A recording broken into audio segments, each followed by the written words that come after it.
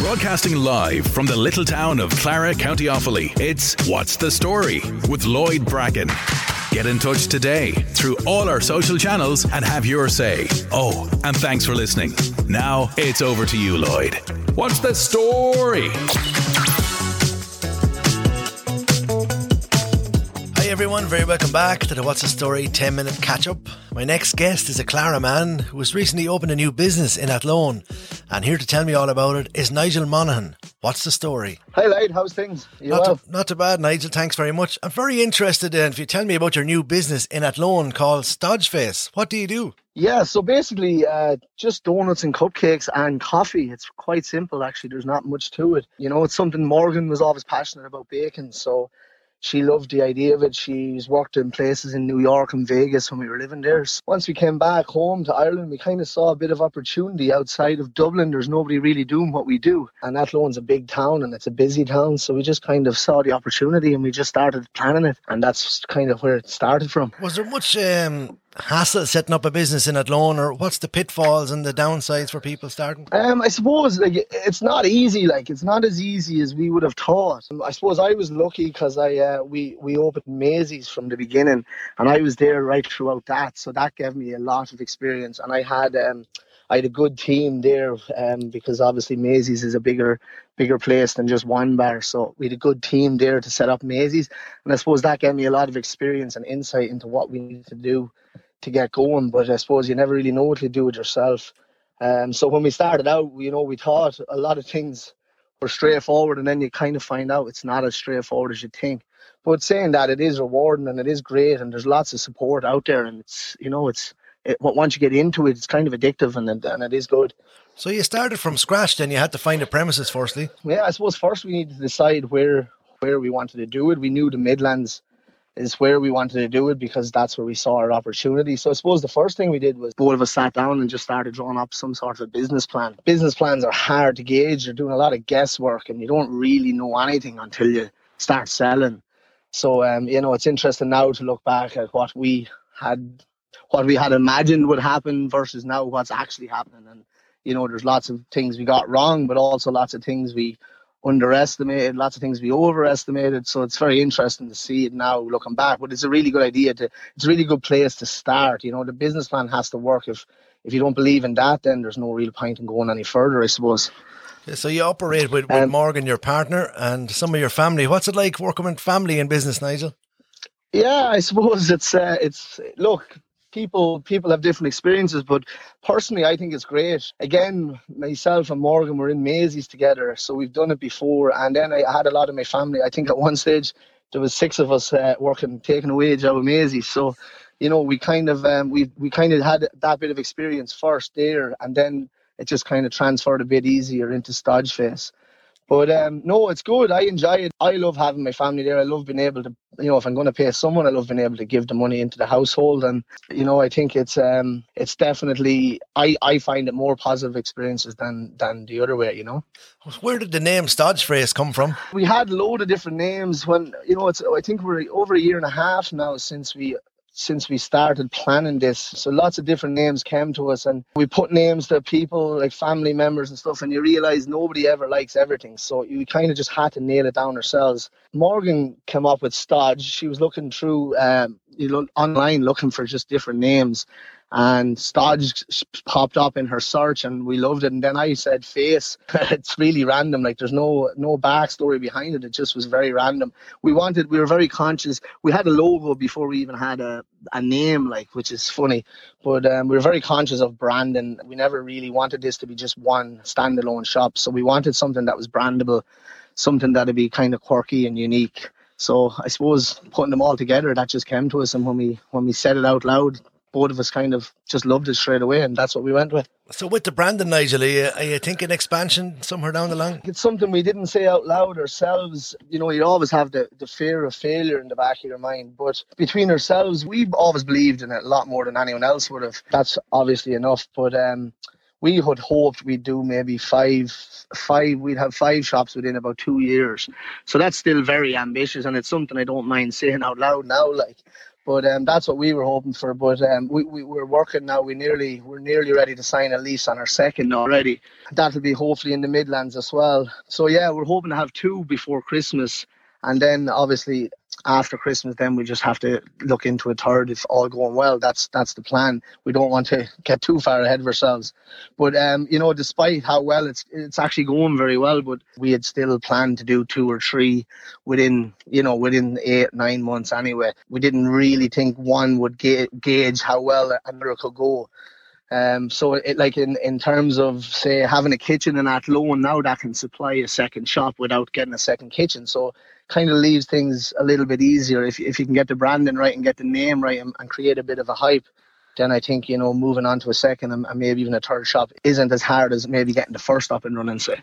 For somewhere like Clara, obviously it is a small population and may not suit somewhere like Stodgeface, but with that kitchen, does it give an opportunity to sell produce in somewhere in Clara? We first looked at opening a place in Clara. We were afraid that, it's a bit smaller in terms of population, so we were afraid it might have limited us a little bit, but Clara is where I'm from, and I would have loved to have opened one there, but we actually found it very hard to get into Clara. We talked to 2 potential guys to lease us premises, and there was just too many conditions with each of them. One place didn't want us to have a kitchen. One place didn't want us having, he was limiting what we could put on the signage in the front in terms of a neon light and stuff. So we just found it that, it just kind of was a bit off-putting, but, Clara's definitely wouldn't ever rule it out. It's a big town. People spend money there. We all like to shop local these days. So, no, it's definitely something I wouldn't rule out. If anybody has seen stories on your social media, your Stodgeface stories, the large queues outside every day out the premises, that must be very rewarding to see that. Yeah, it is. To be honest, it's great. It kind of validates, our thoughts and our ambitions and, what we put into it. Nobody really sees what goes into a business, but to see that then, we've had them. Now I think we're open maybe 12 days, but we've been sold out of our products in, I think the longest it took was 3 hours. Most mornings we open at 8 a.m. Monday to Friday. Most mornings there's at least 10, 11 people in a queue, at 8 o'clock in the morning, and that's whether it's raining or sunny. Yeah. And that's a bit, it's a bit bizarre when I'm just opening the front door and you have 10 people queuing to come in and buy your products off you. It's a very satisfying feeling, and it just gives us the belief, this is what we thought we could get to, but we thought we'd pump money into advertising and have a marketing budget. We had all that in place. I had planned to advertise with iRadio and Radio 3, and we had the budget set aside, and I had discussed it with the lads, and we were ready to push that. And once we opened the doors, then we had to pull it back because we're turning away customers as it is. So it was, it's all the good headaches to have. But so now with the new restrictions in place, it's like we're opening another shop again, even though we were only open for 2 weeks. But we have to. Even though legally, according to the restrictions, we can stay open, but we have to change things around. We're just not happy having a queue building outside. We're not happy having people coming into the shop, and things. It's not fair. Businesses are closing all around us, and it just doesn't look good. And on top of that, we have to take the safety of our staff and customers into account. Yeah. So we closed we're actually closed since yesterday, and we're closed now. Maybe hopefully open back up on Saturday. We're just re-looking at how we can do it a bit safer. So maybe click and collect and delivery and stuff like that, just to stop that, that queue building outside and to stop people coming in and stuff like that.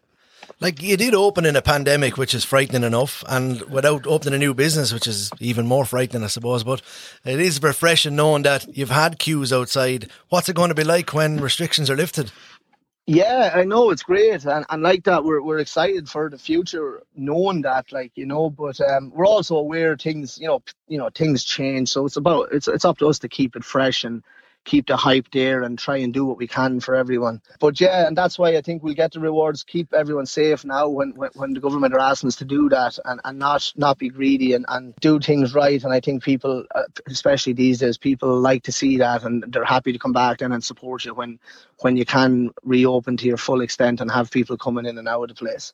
It is a bit disappointing. We put a lot of effort into the decor, We wanted the place to be really nice. We wanted people to kind of be blown away a bit, which they have been, and it was great to see. But, there's nothing we can do. That'll be there once we get to reopen. Look, opening in a pandemic we had this planned before there was a pandemic, so it was a bit strange. This happened, we put it off. But then the other side, I think we got a lot of time during the pandemic, because obviously I wasn't working. Now I was doing a bit of work, but I wasn't working as much, so myself and Morgan got to sit down a lot and talk a lot and plan a lot and put a lot into it. So in one sense, it gave us a lot of time to do a lot of work that we might not have got to do otherwise. All right. So the business itself runs until you sell out a product. Is that right? Yeah, it wasn't the plan. This is something that's come on us. This is something they did when we were in New York and Vegas in donut shops. This is what they do everywhere. And I used to never understand it. I used to think, well, if you're closing at 2:00, surely make more donuts, put them out and make more money. But you can see now it takes a long time to prepare a donut. Morgan would start preparing donuts at 6 p.m. today to have them ready for the morning. So they have to be prepped the night before, then they have to sit to proof overnight, and then they have to be fried the next morning and then decorated and put on the shelves. So it's not just as easy as having as many as you like. At that stage, you're starting to go into, say, a factory setting, and at that stage, it takes away the homeliness of the product, and, that it's made fresh on site, and people can come in and we have a little window into the kitchen and they can see them being decorated and they can see them coming out of the fryer, and it's kind of, it's part of what the business is about. So we don't want to go down the road of getting an automatic fryer that's just pumping out donuts, and therefore we could sell till 6 p.m. every evening, but we think it just takes away from our product a bit and what we're about a bit, Okay, so in the early stages, can you see anything that's a big seller so far? Apart from everything, of course, I know you're selling out, but is there... they're also the Boston cream donuts are a huge hit. We have a Happy Hippo donut. People can't keep them on the shelves. I suppose the surprising thing is, the one thing that differs us from any of the other donut places, even in Dublin, is we have cupcakes, which aren't a thing in Ireland. And they get called muffins a lot and they get called buns a lot. And I'm been told by Morgan they're different. So cupcake is essentially a cake that's the size of a muffin and the size of a bun, but it has that cake texture to it, and it's moist and it's it's fresh. Whereas if you get a bun or a queen cake, which is what we'd be used to, they're a lot drier and a lot crummier. Right. So if someone said to you, Nigel, you have nice buns, how would you respond? Well, yeah. Well, I don't know if anyone has said that to me yet, so I'm still waiting for that comment. Nigel, where do people find you then on Instagram and Facebook? So we're on Instagram at Stodgeface, simple enough, and the same on Facebook. We have a website which we're hoping to launch this weekend, so people will be able to find us on that. It's just simply stodgeface.com, so it's STODGEFACE. So we're hoping to have the website up and running where you can do your click and collect, or you can buy your gift vouchers, or you can, you get deliveries. Obviously, we'll only be delivering in the Athlone area for the minute, but we'll be looking at that too, hopefully extending it. Brilliant, Nigel. And lastly, what advice would you give someone who wants to take a chance on business in Clara, I suppose? I guess, look, I think, especially in Clara, I see lots of opportunities in Clara in particular. I think there's a lot of things we don't sell in Clara that could sell very easily, and it'd be great for the town. I guess you just have to go for it, and you have to believe in yourself, I suppose. Don't ask too many opinions. I think that's what I found out.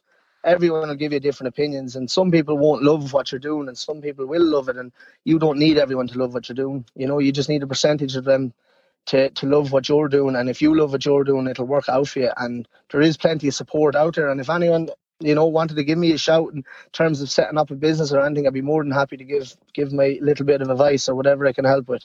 Brilliant. Nigel and Morgan in Stodgeface, thanks very much for joining me on the catch up today. Brilliant, Lloyd. Thanks very much. I appreciate it. You just listened to What's the Story with Lloyd Bracken. Check out all our social channels for info on new episodes. Oh, and thanks for listening. On the Town.